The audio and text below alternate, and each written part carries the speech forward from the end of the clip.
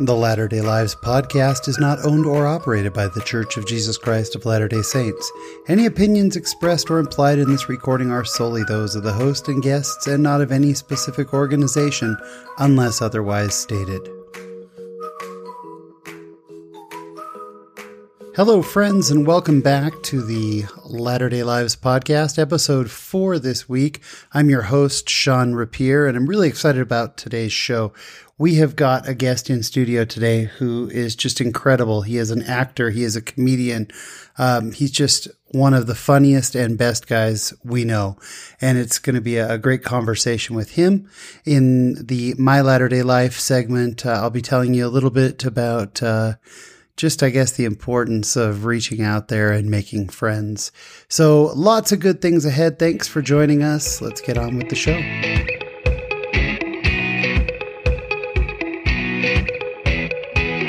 And now on to the conversation. We have here in the studio with me, the one, the only, Mr. Stephen Jones. Stephen, how are you? I'm doing good. We finally made it through. I'm telling you, we tried to start it off, and I was laughing every time. It's so funny. Yeah, full reveal. We actually this is the third.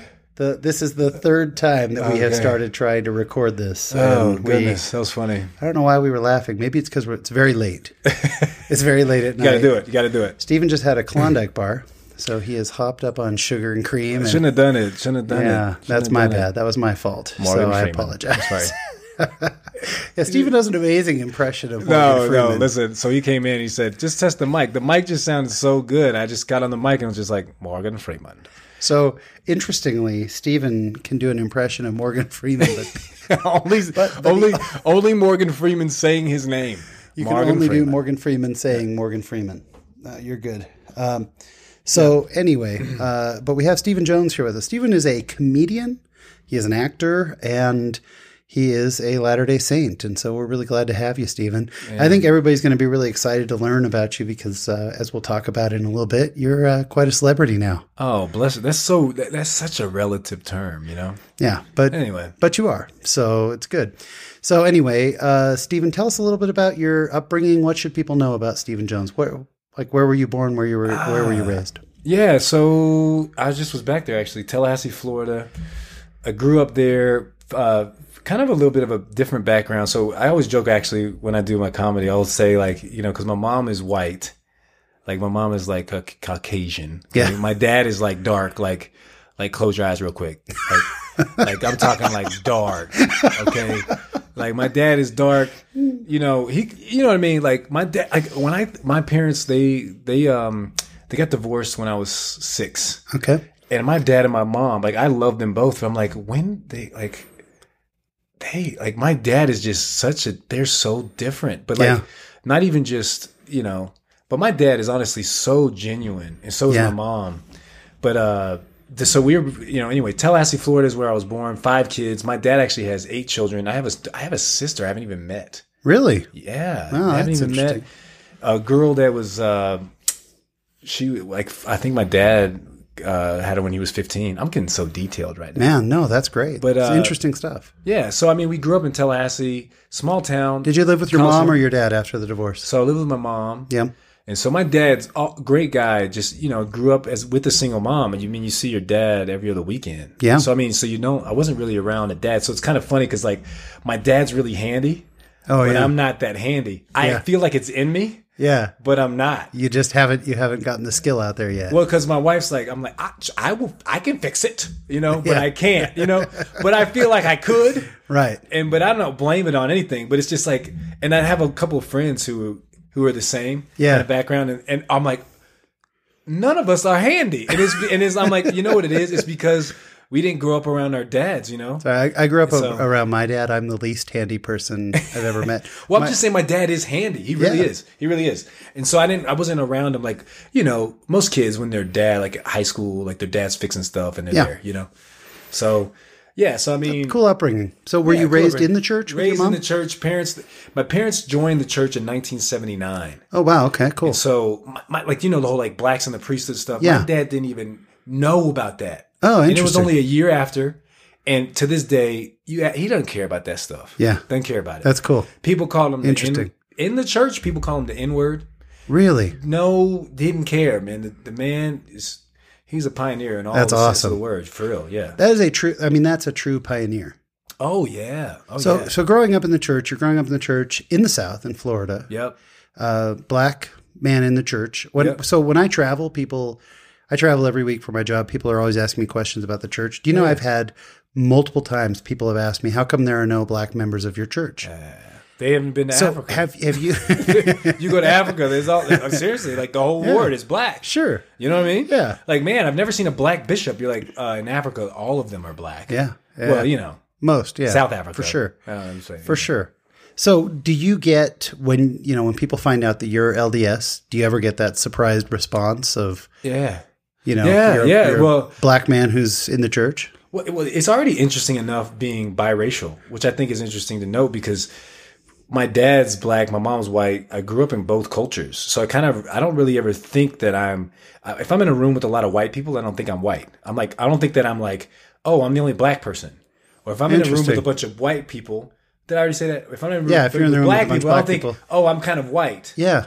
But anyway, I joke and I say like, well, why do you say that? People say, why do you say you're black if you're both? Yeah. And I'm like, well, if I say that I'm white, it's confusing. If I say that I'm black, I get more money for college. But I'm just joking. I just say it because I didn't get a scholarship for playing football or anything.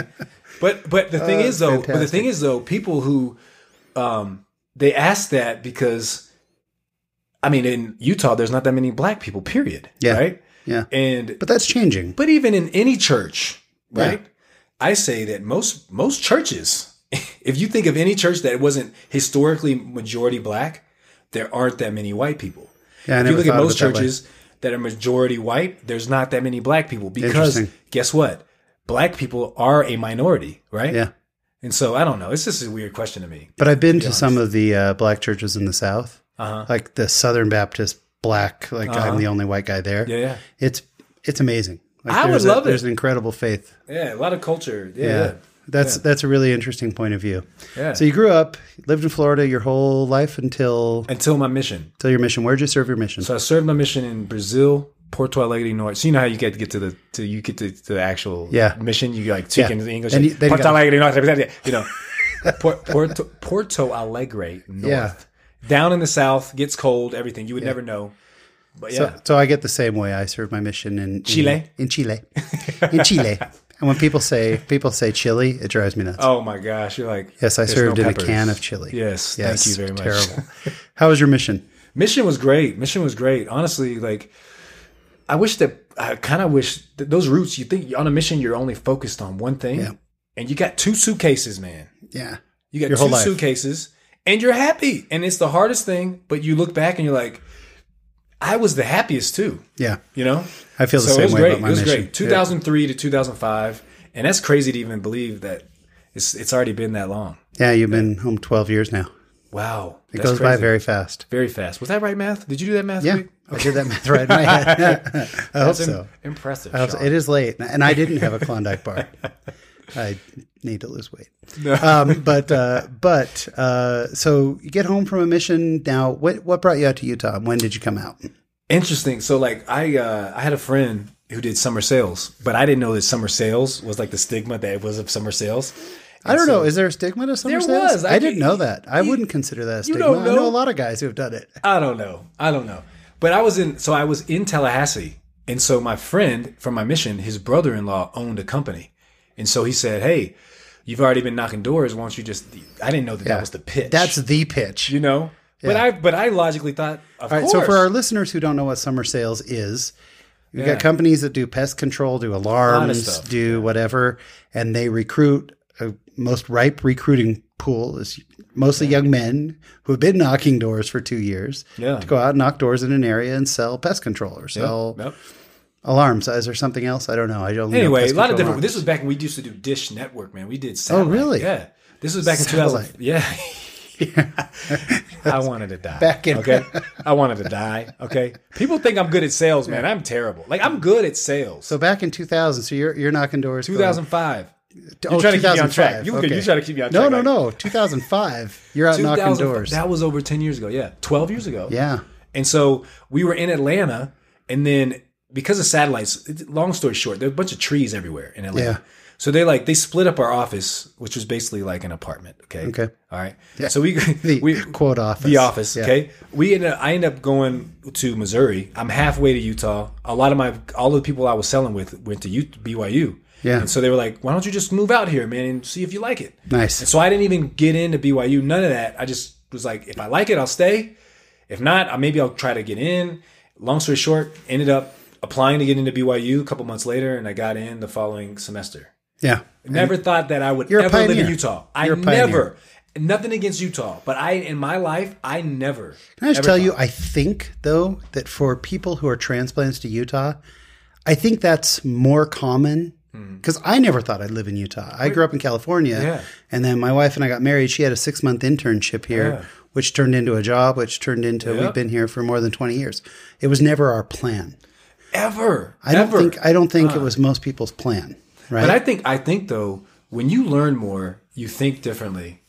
And when I was a kid, I was like, I'm going to go to Florida State. That's where Tallahassee, Florida is. Yeah, sure. And I've been there many times. That's what most people did. Yeah. And that's because, and the more people you meet, it changes the way you think. And I think that has a lot to do with it too. I think there's a lot to that, but I also think there's sort of a, hey, I'm going to go do this. Like my wife and I were going to settle down in the Bay Area. And then I think there's a certain amount of God saying, no, you're not. I know you think you are. And that's adorable that you think that you're in control. That's cute. I have plans for you. So you make it out to Utah. What was your impression of Utah growing up in Tallahassee, coming out to Utah? It's funny to think about this because I haven't thought about it in a while. Like I remember being in the grocery store and hearing people talk about church. And I was like, that's weird. Yeah. You know what I mean? Like, and there aren't any culture black shock people. moment. No black people. There were no black people. None. I mean, I would see a black person and I'm, like I told you, I'm biracial. I'm like, but I would see another black person and I'd be like, we look at each other kind of like, yeah, this is really happening. This is really happening. And we were like friends, but we weren't friends. Yeah. But I don't know. I mean, culture shock is so hard to say. What is culture shock? It was just different. Sure. The roads are straight and like people are nice at fast food, Where I'm from, it's just like, what you want, But over here, it's like, hello, how may I serve you? What? How may I serve you? Okay. That's a great form of culture shock. Listen, they got Popeye's chicken, okay? Everywhere. Yeah, okay? sure. In the South, Popeye's chicken, you got some homeless dude come like, can I get 50 cents so I can get they're dead serious. Like, I'm just trying to get a thigh, Yeah. But Popeye's chicken here is not like that. They're just like, hello, sir. Would you like some more? I'm like, it was just different. I got to remember that. I'm just trying to get a thigh. I'm being dead serious, man. If things ever get that rough that I have to beg, that's going to be my begging line. My begging line is going to be, man, can I just get a thigh? No, man, when I'm from, people are like, I can get 50 cents. Like, brother, I don't even know you. But it's like, but it's smart. 50 cents here, it adds up. But makes sense. Fast food, that was probably random as anything. Fast food, like, was just so funny. It's just like, how may I serve you? Anyway. Yeah, I've been, so I spend a lot of time in Florida and generally in the South, but especially in Tallahassee's got a special kind of nobody's got time in Tallahassee, right? You've been to Tallahassee. Many times. I've got a very good friend who used to run the Florida State University bookstore, the computer store there. So I've been on campus a few times. Oh, I've been to that bookstore. Yeah. So anyway, in my other career, but it's a very different kind of a place. It's a cool place. I like Tallahassee. College town. It's a good capital. Town. Either you're going to work for the state, or you're going to work for the university, or maybe you're an entrepreneur, or you've just been hanging around. Yeah, it's a great place. Yeah. So you started BYU, which is great. What were you studying at BYU? So I studied psychology. I did social psychology. Social psychology. Social. So I wanted to do organizational behavior. Terrible at math. Okay. You got to get into the business school. Okay. I'm like 2 + 2, So I was like, because they had the OB undergrad, but I've changed my mindset all completely now. I mean, anyway, long story with that, but social psychology, I really love behavior. I love it. I love studying behavior. And in the social sciences, social psychology covers a lot of different things, but basically it's studying how people behavior in groups, Yeah. So, yeah. So when did you, were you always kind of a class clown? Were you funny in your family? Was it, for a lot of comedians, it's a coping mechanism growing up. When did you kind of realize, hey, I can make people laugh? As a kid, as far as back I can remember, I'll just give you an example. Okay. 3rd grade. Before that, I always danced at least. So I always entertained. Yeah. As much as I can remember, I did like tap and jazz. I had tights and everything. Okay. Don't even tell nobody that. Hey, you could put that one back. Anyway. Do I need to go back and edit I was that? always, no, you don't have to do that. But I was always like entertaining somehow. Yeah. And as a kid, I had a lot of energy. Like I remember I didn't go to 1st grade. Like they went kindergarten, they put me in pre-first. They said he's not socially ready to go to 1st grade. You were in pre-first. My birthday's in August. So I've never even heard of pre-first. Exactly. Okay. Talk about self-esteem. Talk about lowering a child's self-esteem, man. You're not ready. You're in pre-first. It's not like you're not ready for first. It's not even like middle. It's like before. Yeah. I thought that's what kindergarten was pre-first. But anyway, I was in. I always was like. I want to say high school for sure. Yeah, I was more of a controlled class clown. Like gotcha. I never got in trouble. So I was. You're very bright, and your sense of humor is very smart. Like I've seen you on stage a few times, and you have a very smart sense of humor. So there's kind of that class clown. Who's also the school idiot that people laugh at? I don't think there's they laugh and then they laugh about him. I could see you being the smarter class clown that people just want to be like. No, but listen, man. Look, people who are funny, and I'm not saying this because you're saying I'm funny, but even those kids that seem like they're dumb, they're pretty smart. Like for that kid to say something that dumb, he had to be pretty creative to say that. I'm just talking about the kid who sticks chalk in his nose and gets a laugh that way. I'm not talking about the Einstein. That's I'm not talking about the Einstein in the class. Yeah. I'm talking about the kid who ends up, But I thought I was stupid, man. I don't mean to say that. This got a little. I don't even. Anyway, I really did. Like, I don't want to say that I thought that I was stupid, but I think that now that I look back, I think that the way that I learned. Now that I'm older, I feel like almost I've learned more since I've graduated. College even. Really? Because I've learned how I learn. And now that I know how I learn, I look back and I'm like, I remember in class, everybody would read. And I hate Boxcar Children. Everybody's reading Boxcar Children, Goosebumps. I'm reading Ripley's Believe It or Not. Because I hated reading. Yeah. I hated reading so bad. Like they would do the little test. And they would have to read all the words. I'm like, oh my gosh, spelling. I hated that stuff. And, but I realized that I learn when I listen better. I don't know. I'm like dyslexic or something. I really believe I'm dyslexic, man. I really think I am something. Well, that I don't know. I'm not an expert in that area, but I think that there's so serious. I know nothing about you guys so serious on the other side. Actually, Stephen, I don't know. Stephen, I have diagnosed you. I've diagnosed you, and here's what I've found. No, but what I would say is I think there's a gospel principle at play, which is the continued learning. So you kind of nailed it. I think there are too many people who get a degree and then go, okay, now my learning part is done, or I'm going to learn the job, or I'll learn my calling in church. But this growth of being able to make a lifelong pursuit of learning, there's a gospel principle there. That's what we're supposed to do. So you're actually doing it right. Listen, we live in a time where if you don't know, it is your fault because you can learn however you learn. Yeah. Like I listen, right? Yeah. And now that I've learned that I learn better listening, changed my life. And anybody can. However you like to learn, you can learn faster too. So when was the first time you took the stage to perform? Very first time to perform or to do comedy? To perform. When was your first time on stage?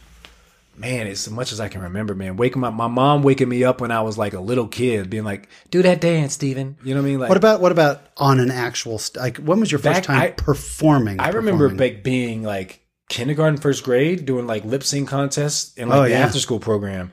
Like if you remember like crisscross. Oh yeah, I would jump around. Jump. What was there? Jump. Crisscross to make it. Yeah. I remember I had a friend. Did you wear your pants backward? I wore my pants backward, tucked them in, and I would lip sync. Was the I would dance. Pants guys. I was dancing. I remember at least kindergarten. MC Hammer. I could do MC Hammer like MC Hammer. I'm not trying to say That's awesome. It was first dance. Dancing was the thing that Before comedy was dancing. Before comedy, wow, it was that's great. dancing on a stage, live performance. There's no better place in my mind to be than on a stage. Yeah. Ever since I want to say at least kindergarten. Wow. Kindergarten. And then did you start getting involved seriously in performing when you were at BYU? I did. So getting into BYU is a whole story. Like the fact that I got in was completely the hand of God, like 100%. I've never taken the ACT or the SAT. Never got into BYU. And I got into BYU. And it's not because I'm black. Okay, maybe a little bit. Maybe just a little bit. Okay, I have to admit I kind of thought that. Are you serious? I didn't say it. But the thought crossed my mind. Well, that's what I told you. Anyway, it's because you told me that earlier. I told you that. That was a good callback. Because you mentioned it earlier. But good callback. No, but I did performance. Then. That's a true comedian, by the way. Good callback. That was a good. Comedians seriously? Are always looking for the callback. Oh yeah. For our audience who doesn't know comedians, callback is when you reference something from earlier in your set. So you see what he did there? See what he did? Because I said I get more money for college. Yeah. And then I said, yep, that was it. So, but I think partially though. But anyway, I got into BYU. And I was there for it was 2007. Right? But you got in, again, I got to go back to, you got in, and we're going to explore a little more about where your life has gone since. Yeah. You got in because God wanted you to be there.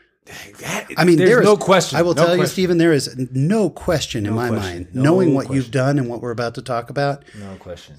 God wanted you at BYU. So I feel that right there when you said that. Yeah. I feel that. That's it.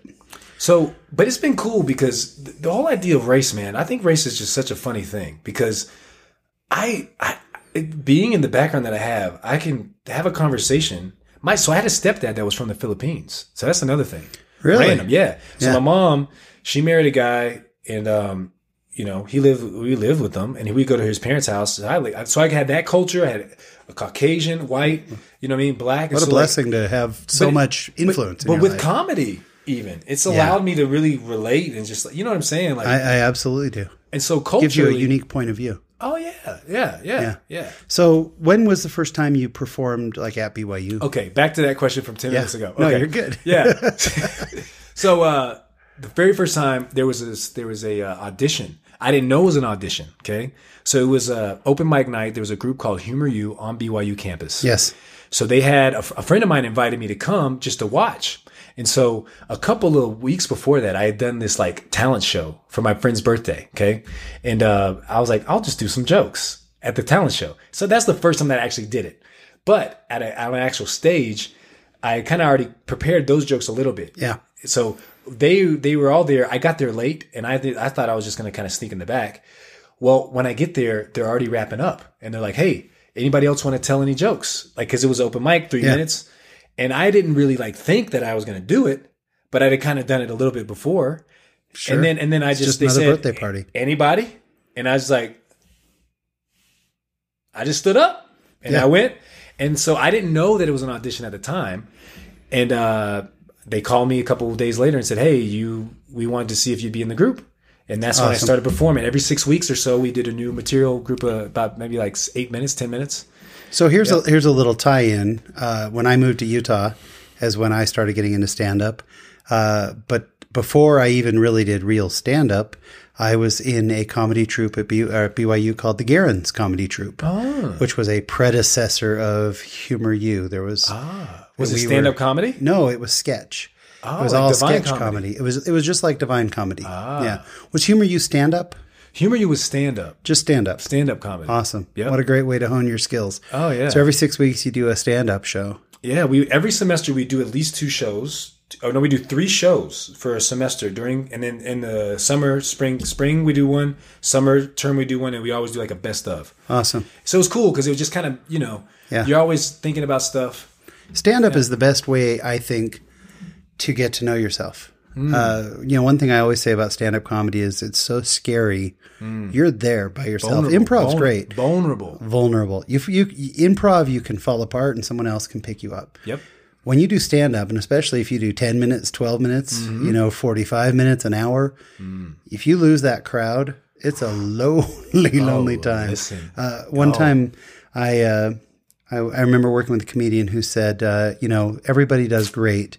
Then they have their first set that they really bomb. If they get back on stage after that, they're a comedian. Yeah. Because it's a scary thing. It hurts, man. Yeah. But that's where you discovered your talent. You kind of honed your skills there. So was it while you were at BYU that you did the library commercial? Yes. So I was still give us the history of that, because this is a big deal. We'll explain what it is in a minute, but tell us how this all happened. Listen, man, I can't believe it's been already like 7 years. Yeah. It's been so long. Anyway, so I did stand-up comedy. One of the sets that I did this. It was probably one of my lower. It wasn't lower, but like I did an impression of the Old Spice guy because it was pretty popular. And I don't remember what the joke is that I did, but I did an impression of him.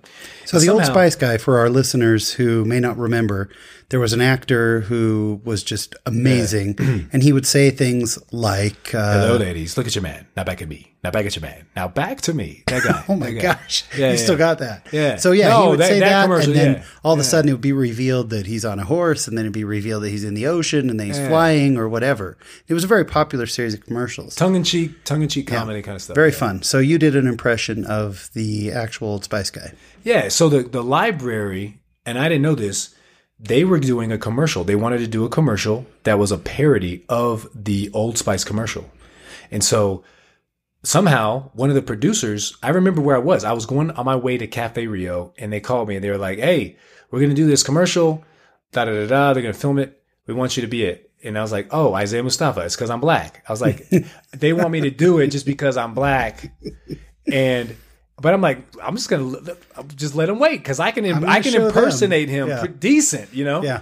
And so I was like, I was like, I'm gonna knock this. I'm gonna nail this thing. Well, not that, because I had already been doing it, Yeah, you already had this. Yeah, and so we got together and helped write it. I helped them. Listen, a parody to me is like it's principles, man. This, that, you just swap that out. Yeah. And so Scott Wynn, he's blowing up. He's blown up on YouTube doing his thing now. And he was just working in the library, probably doing like, I don't know, they probably paying him like peanuts, man. Yeah. And so all of the whole cast, students, library employees made that thing. Very low budget. I didn't get paid a dime. I just did it because I was like, just the love, And I thought, I was like, this is going to be a cool project. And that was how it started, man. And we filmed it, and then they rolled it out. So this is in the early days of YouTube. Of viral videos on YouTube. Well, YouTube had been around. Yeah, YouTube had been around, but it was more of just, hey, show videos to your friends or whatever. It wasn't really viral, was just kind of coming into its own. We had the guys from Kid History a couple weeks back, and they were talking about this too, how it wasn't really, no one knew what YouTube was going to be. I remember surfing the web and coming across this article that said, hey, check out this parody. And it's getting, at the time, hundreds of thousands of views. I actually just checked before you came on. Your video from the library has 3.5 million views.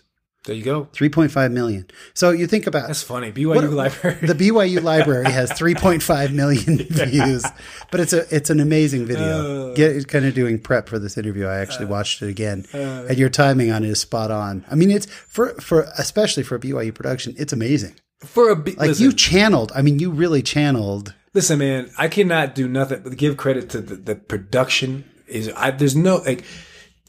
Scott Wynn, honestly, it was his brainchild. It really was. And the funniest part, though, at the end, Harold B. Lee, his lips were actually, they actually first did it with him whistling, and you could see his lips whistling. No way. And they're like, because it closes. So it closes on a painting of Harold B. Lee.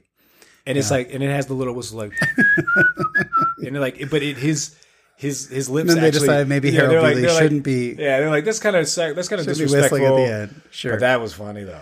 So when does your wife factor into all this? When did you meet your wife? So I met my wife. So that was 2010 when that came out in the summer. I would have already graduated. Yeah. But I ended up taking another semester. And so I took Bio 100. I procrastinated and saved this class. I hate biology. I love biology. Waited. I love biology because I wouldn't be here without it. Okay. And I'm not trying to be like that. You're a general fan of biology. However, studying it. Come on, the little A, B thing. I still do not understand that stuff, okay? I understand. You know what I'm talking about? The little grid, the little A, We're B. talking Like about the chart of elements. Oh no, not plutonium. Oh, okay. Not the elements. I'm not sure what we're talking about. That's the other science. I'm talking about like your genes. Yeah. How they like. I don't even understand. The last biology class I took was in 1988. But there's 350 people in this class. I meet my wife the last day of class. She saves a seat, hoping that I'll sit by her. No way. And I did. Yeah. That's awesome. Yeah. Your wife's name is Danny. Her name is Danny. Yeah, that's great. Yeah. So you guys, how long did you date before you got married? So we met at the end of December, and then we got married in October. Yeah. So about great. 10 months, a little over 10 months. And you now have how many children? So we just had our third child. And when you say week, just, I'm talking like this past Sunday. Yeah. Like, and yet you're here, which is here. Such a blessing. Well, for everybody's me. Asleep because it's late. Yeah. And that's the reason. That's why we're recording late. And my other son like almost knocked himself out today. That's another story. Yeah. But dang, 3 kids. Yeah. It's fast. 3 kids. Happens very fast. Fast. That's awesome. So you graduate from BYU. Uh-huh. You're done with BYU. Now this is sometime in here. This is when we met. Yeah. You had reached out to our mutual friend, Jason Hewlett, who is like just one of the nicest guys I've ever met, who's always trying to help entertainers. And he called me and said, "Hey, I was just talking to this guy who is a comic and you know, will you talk to him?" And I was doing a lot of stand up at that time. We did a show together. We did a show. That was the first time I met you. Yeah. That was the first time we met. Yeah. You had called me up and said, "Hey, Jason said," and I said, "Hey, I need an opener for a corporate show." I don't remember where it was or what it was. That's right. But we did the show before that. We did a show before that. Didn't I do the show with you at the theater for the fundraiser with Michael? Oh, that's right. Yeah. That's where we first met. My friend Jason. And then we forgot about together. That. Either way. Yeah. You did a great job. I remember that. Now I remember that. Yeah. The theater. So I had one of my best friends, his child was born with a lot of health issues. We raised money for him. Oh, that's right. You came out and did that. That's so cool of you. Yeah. Man, that's awesome. So you're doing stand-up. One of the things I remember from our conversation that night was you were kind of looking at, what do I do? Yeah. Kind of where do I go? Yeah. And this took you on an interesting journey that you've been on recently. Tell us what your full-time job is. So full-time, I teach religion. I mean, I guess I could say teach seminary. I teach it's seminary. an LDS podcast. Yeah, I teach seminary. It's been a long story, man. So for our listeners, we have a listener. We had one download last week from England. Oh. But we have listeners all across the country now. And for our listeners who are not in Utah, seminary is part of the curriculum. Kids get a free period that they can go. And so teaching seminary is a full-time job, whereas where we grew up, you know, where I grew up in California, it's a 5 a.m. and it's a calling. Yeah. It's your calling, whereas here it's a full-time job.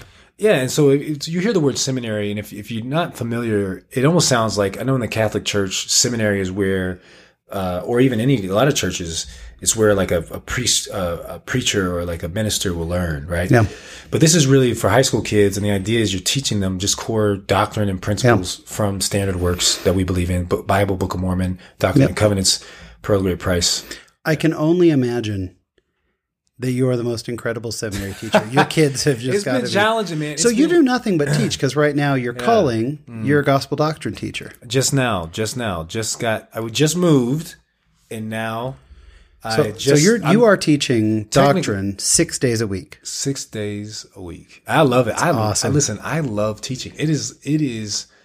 I love it. I'm sure that kids are fighting to get into your class. Oh man, so I don't know. I don't know. Yeah, no, of course. Some kids, man, I don't know. You never, as a teacher, it's very much like being a parent because you don't know the impact.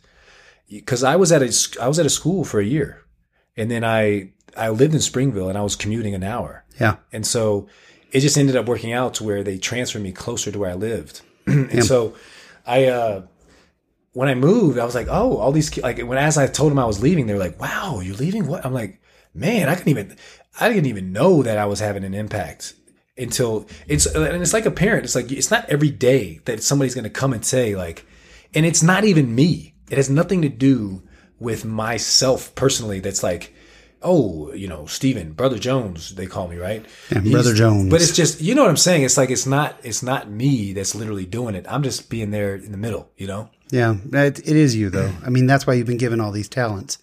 And so interestingly, because I remember we were having a discussion about how you were saying, okay, what do I do? How do I use these talents? And how do I catch a break and kind of get things going? We were sitting in the car. We had a long discussion, man. I remember that night very well. Yeah. So what's interesting is then you turn aside your own interests and pursuits. You start doing the Lord's work and just teaching these amazing young minds, and you got to be the best seminary teacher ever. And then all of a sudden, I'm driving down I-15 freeway one day, and I look up at a billboard, and there's Stephen Jones' face on the billboard. Tell us how Random Acts came about. Listen, so Random Acts came about. So when I can't tell you about Random Acts unless I tell you in 30 seconds about seminary. Well, before we jump into that, let's go into what Random Acts is, because some people may not be familiar. Yeah. Tell us the concept. It's a BYU TV show. Yeah. So basically, imagine your prank show, the shows that you see that are like people pull pranks, and they're like always making people look stupid, right? The idea of Random Acts is we find real people. There's two different segments that we do. One is like, it's a prank. It's literally, we're pranking someone.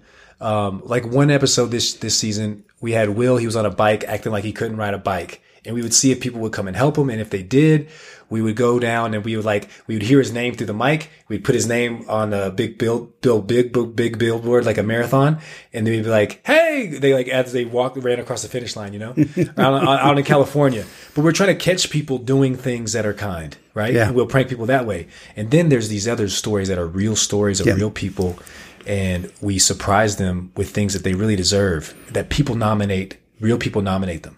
And it's really beautiful. It's beautiful. We watch it as a family, and I cry in every episode. And every episode I watch and I go, well, this story's not going to make me cry. And then boom, I'm crying. Yeah. So you came in for the second season, and your co-stars, one of your co-stars is Lisa Clark. Yeah, amazing. Who is, we have another connection. Lisa, first of all, the most talented actress I've ever seen. Real. She has got now some commercials that have taken off and become just a sensation. She and her husband Chris were in the same ward with me and Vanessa when we were all newlywed couples. So. Wow. And she was in the Garen's comedy troupe with me. Yeah. But Lisa's wonderful, amazing. Yeah. And then you got Will Rubio in the cast.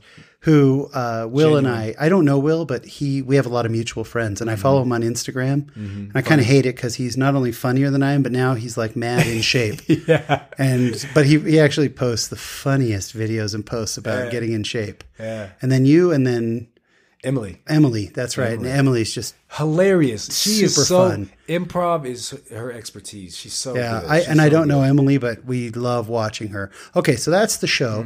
So tell us about seminary, and then tell us how it happened. Just real quick. So I was doing sales. People don't know. So I was doing entertainment the whole time. Sales was like my day job. Okay. Yeah. And I turn around. I'm like, I felt like I was in prison on the day to day, and one day I just quit. I quit, and a lot of stuff in between, but I turned around and I pursued this thing of teaching, right? It's not like it happens overnight. It takes about a year. And, I continued doing acting, and luckily, a hand of God in my life, I continue to make a pretty, money while I could just focus on teaching. And, I just decided in my life, and this is the phrase I use, and it's like my theme to my life, is I only want to do things that will matter in 1,000 years. And so if it doesn't matter in 1,000 years, I don't want to do it. The reason why I'm here today in this seat, the reason why I want to do Random Acts, the reason why I want to teach, because all the other stuff is just fluffy stuff that everybody's always acting like something's cool, but they really know deep down it don't mean nothing to them. And I'm just tired of that. It's awesome. And so I said, I'm either going to work for myself or I'm going to work for God. And so now I'm kind of doing both, Yeah. And so Random Acts came along literally a week after I got hired. I actually didn't originally get hired. They hire in April. I didn't get hired. A couple months later, 2 months later, they offered me a position in Arizona. We were like, it just didn't feel right. And so, for the seminary job. For seminary. Yeah, for the seminary job. And then, seminary teacher is super competitive. Oh, man. There are so many people who want to be seminary teachers. That's another story, man. But So don't get hired in April. But they said, hey, you can still student teach. They offer a position in Arizona.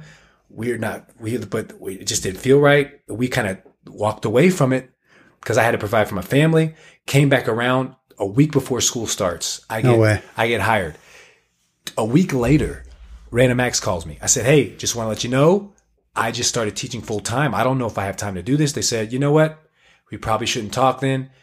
A week or so later, they call me back and say, hey, we want to make it work. And then we did the season. So what a blessing. Well, I mean, that is God truly reached down to me and said, here you go. Yeah. That's the Lord's path for you. Yeah. And Random Acts is a huge success. People love it. I mean, love it. It's great. And your intro cracked me up because you were dancing at the beginning of it.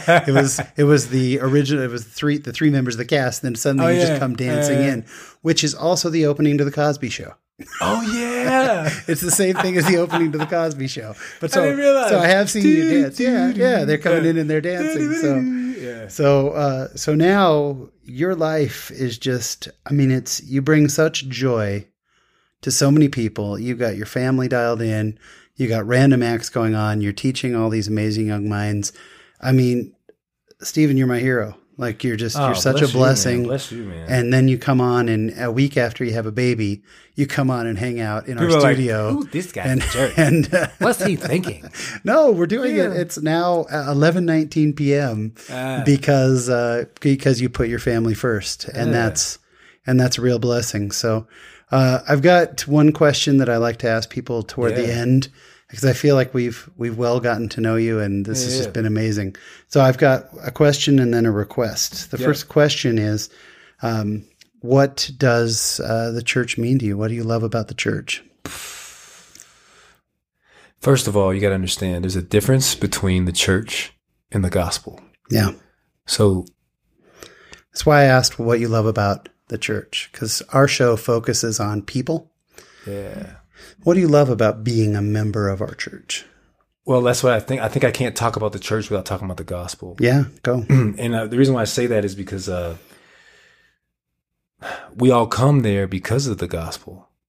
And, I almost want to make a video of people who are like struggling, right? Like imagine a video of someone like waking up and maybe they got a porn problem, right? And they're putting on their shirt and tie, going to church. A couple, arguing at home. Yeah. Kids screaming on the floor. But we all come together for the same reason.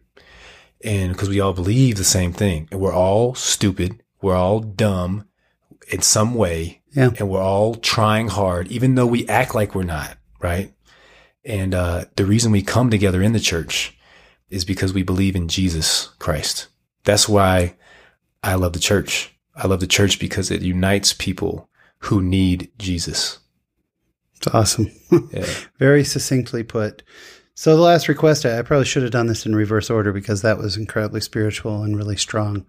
But the last request I have is not a spiritual request. It's actually, this is a humor one. See, I should have ended. You could ask me one more spiritual question. I'm a terrible podcast host. I could try this. I could try it again. No, but that was beautiful. Now I feel bad because what I'm about to request is, so people earlier heard your Morgan Freeman saying Morgan Freeman impression. Morgan Freeman.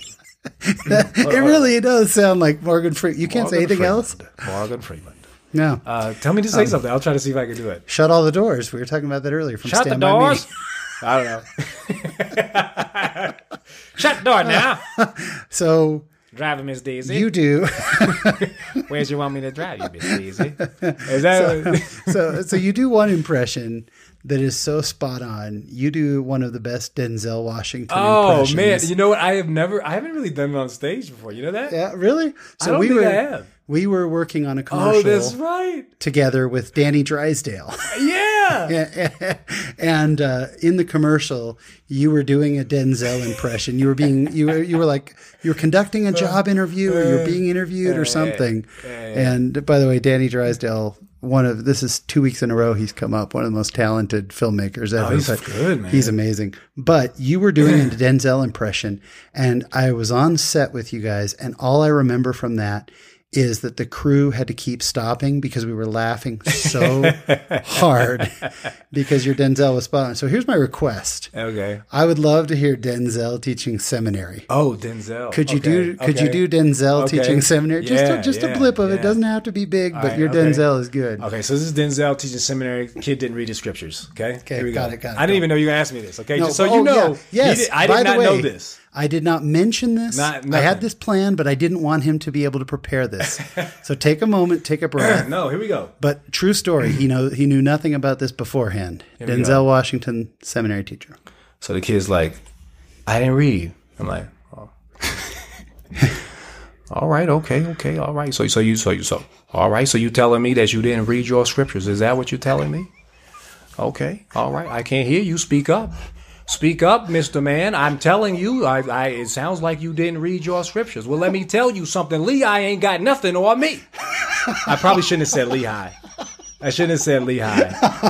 Yeah, all right. Yeah, Nephi, you think that you did. So that's okay. All right. Yeah. So you're telling me that you didn't read. Bravo. There you go. Oh, that was excellent. That surpassed my expectations. Stephen, this has been an absolute pleasure. You're a great man, a great example, a great role model. If people want to see your work, what do they do? Anything on social media, Mr. Stephen Jones. If you want to check out Mormon Channel, I got a thing called One Question That Puts Life into Perspective. One question that puts life into perspective on the Mormon Channel. And then Mr. Stephen Jones. Mr. Stephen Jones is everything that you kind of do on social media. Yep. And then Random Acts. Yep. Random Acts. Check out Random Acts. It's still on BYU TV. You can stream it. So good. BYU TV has an app. Also, Roku, all of that. All of those apps, you can download it there and see it. And or obviously BYU TV or randomactstv.com. Yeah. Comedian, actor, father, seminary teacher. Yeah. Awesome child of God. Human being. Stephen, thank you so much. Yeah. Pleasure's mine.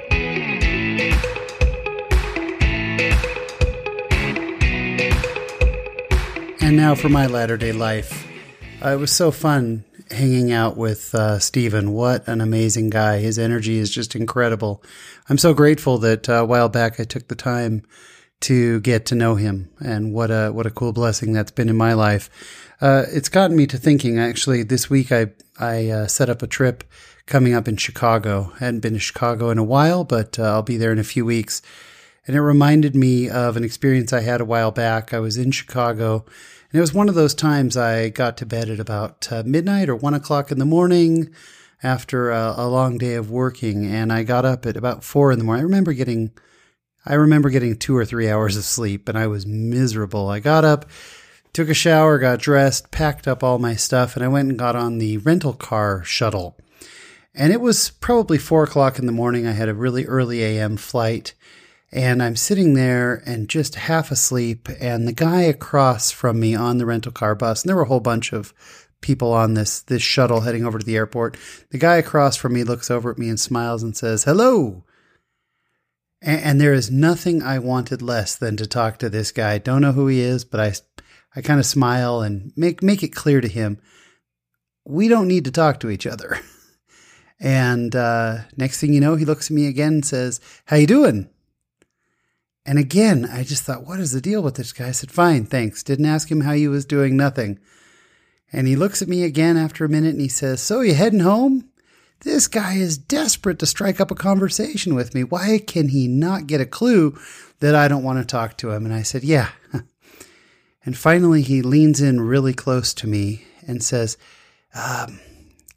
"You have toothpaste all over your face." Sure enough, I wiped my hand across my mouth and somehow, while I was brushing my teeth, got toothpaste foam all around my mouth and looked like I was a dog with rabies. And this poor guy was being so nice at 4 o'clock in the morning. I'm sure he was just as tired as I was, just as miserable, and yet he took the time to tell me that I had toothpaste all over my face. I don't know when I would have looked at a mirror next. It may have been after checking in at the check-in counter and going through security and getting on the plane even. Who knows how many people would have laughed at the guy walking through the airport with his face covered in toothpaste. And fortunately for me, that guy was there for me. That's what friends are for. Folks, amazing things happen when we open up our own lives, when we're willing to talk to somebody. And this podcast has been an amazing experience. All my friends that have been coming on, it's because we've had a chance to talk. And when you open your mouth and you get to know people, incredible things happen. So I would say that's a great challenge for us this week. If we can just open up our mouths and be heard. And when people, people are what really matters. And what a blessing it is for us to be able to get to know people. Thank you for giving us the opportunity to get to know Stephen Jones a little bit better this week, and for joining us each week on the podcast. Remember, the Latter-day Lives podcast can be found on iTunes, Google Play, SoundCloud, and Stitcher. If you want to get a hold of us, if you've got comments, if you've got requests for guests, or, a question, or if there's something you don't like about the show, we'd love to hear from you. I can be reached at Shawn, that's SHAWN, at latterdaylives.com. On Twitter, we're Latter-day_lives. On Facebook, we're facebook.com/Latter-day Lives podcast. And our website is just latterdaylives.com. We just want to thank you so much. The best thing you can do for us, if you enjoy the show at all, if you can go on iTunes or on Stitcher or on any of the apps you listen to, and you can give us a 5-star review or whatever, however many the maximum stars are. Right now, we have all 5-star reviews on iTunes, and we're so thankful for that. We really appreciate it. And then also, if you could share it with a friend, if you've got someone that might enjoy a little bit of an uplifting 45 minutes to an hour to spend with us, who enjoys good conversation, then by all means. Again, thank you so much for tuning in. We appreciate it. We got a great show lined up for next week. I'm actually really excited. I think we're going to learn a whole lot together next week, and it's going to be great. So thank you for joining us. And until next time, remember, there is a great, big, beautiful world out there. Get out and be in it, just not of it. Have a great week.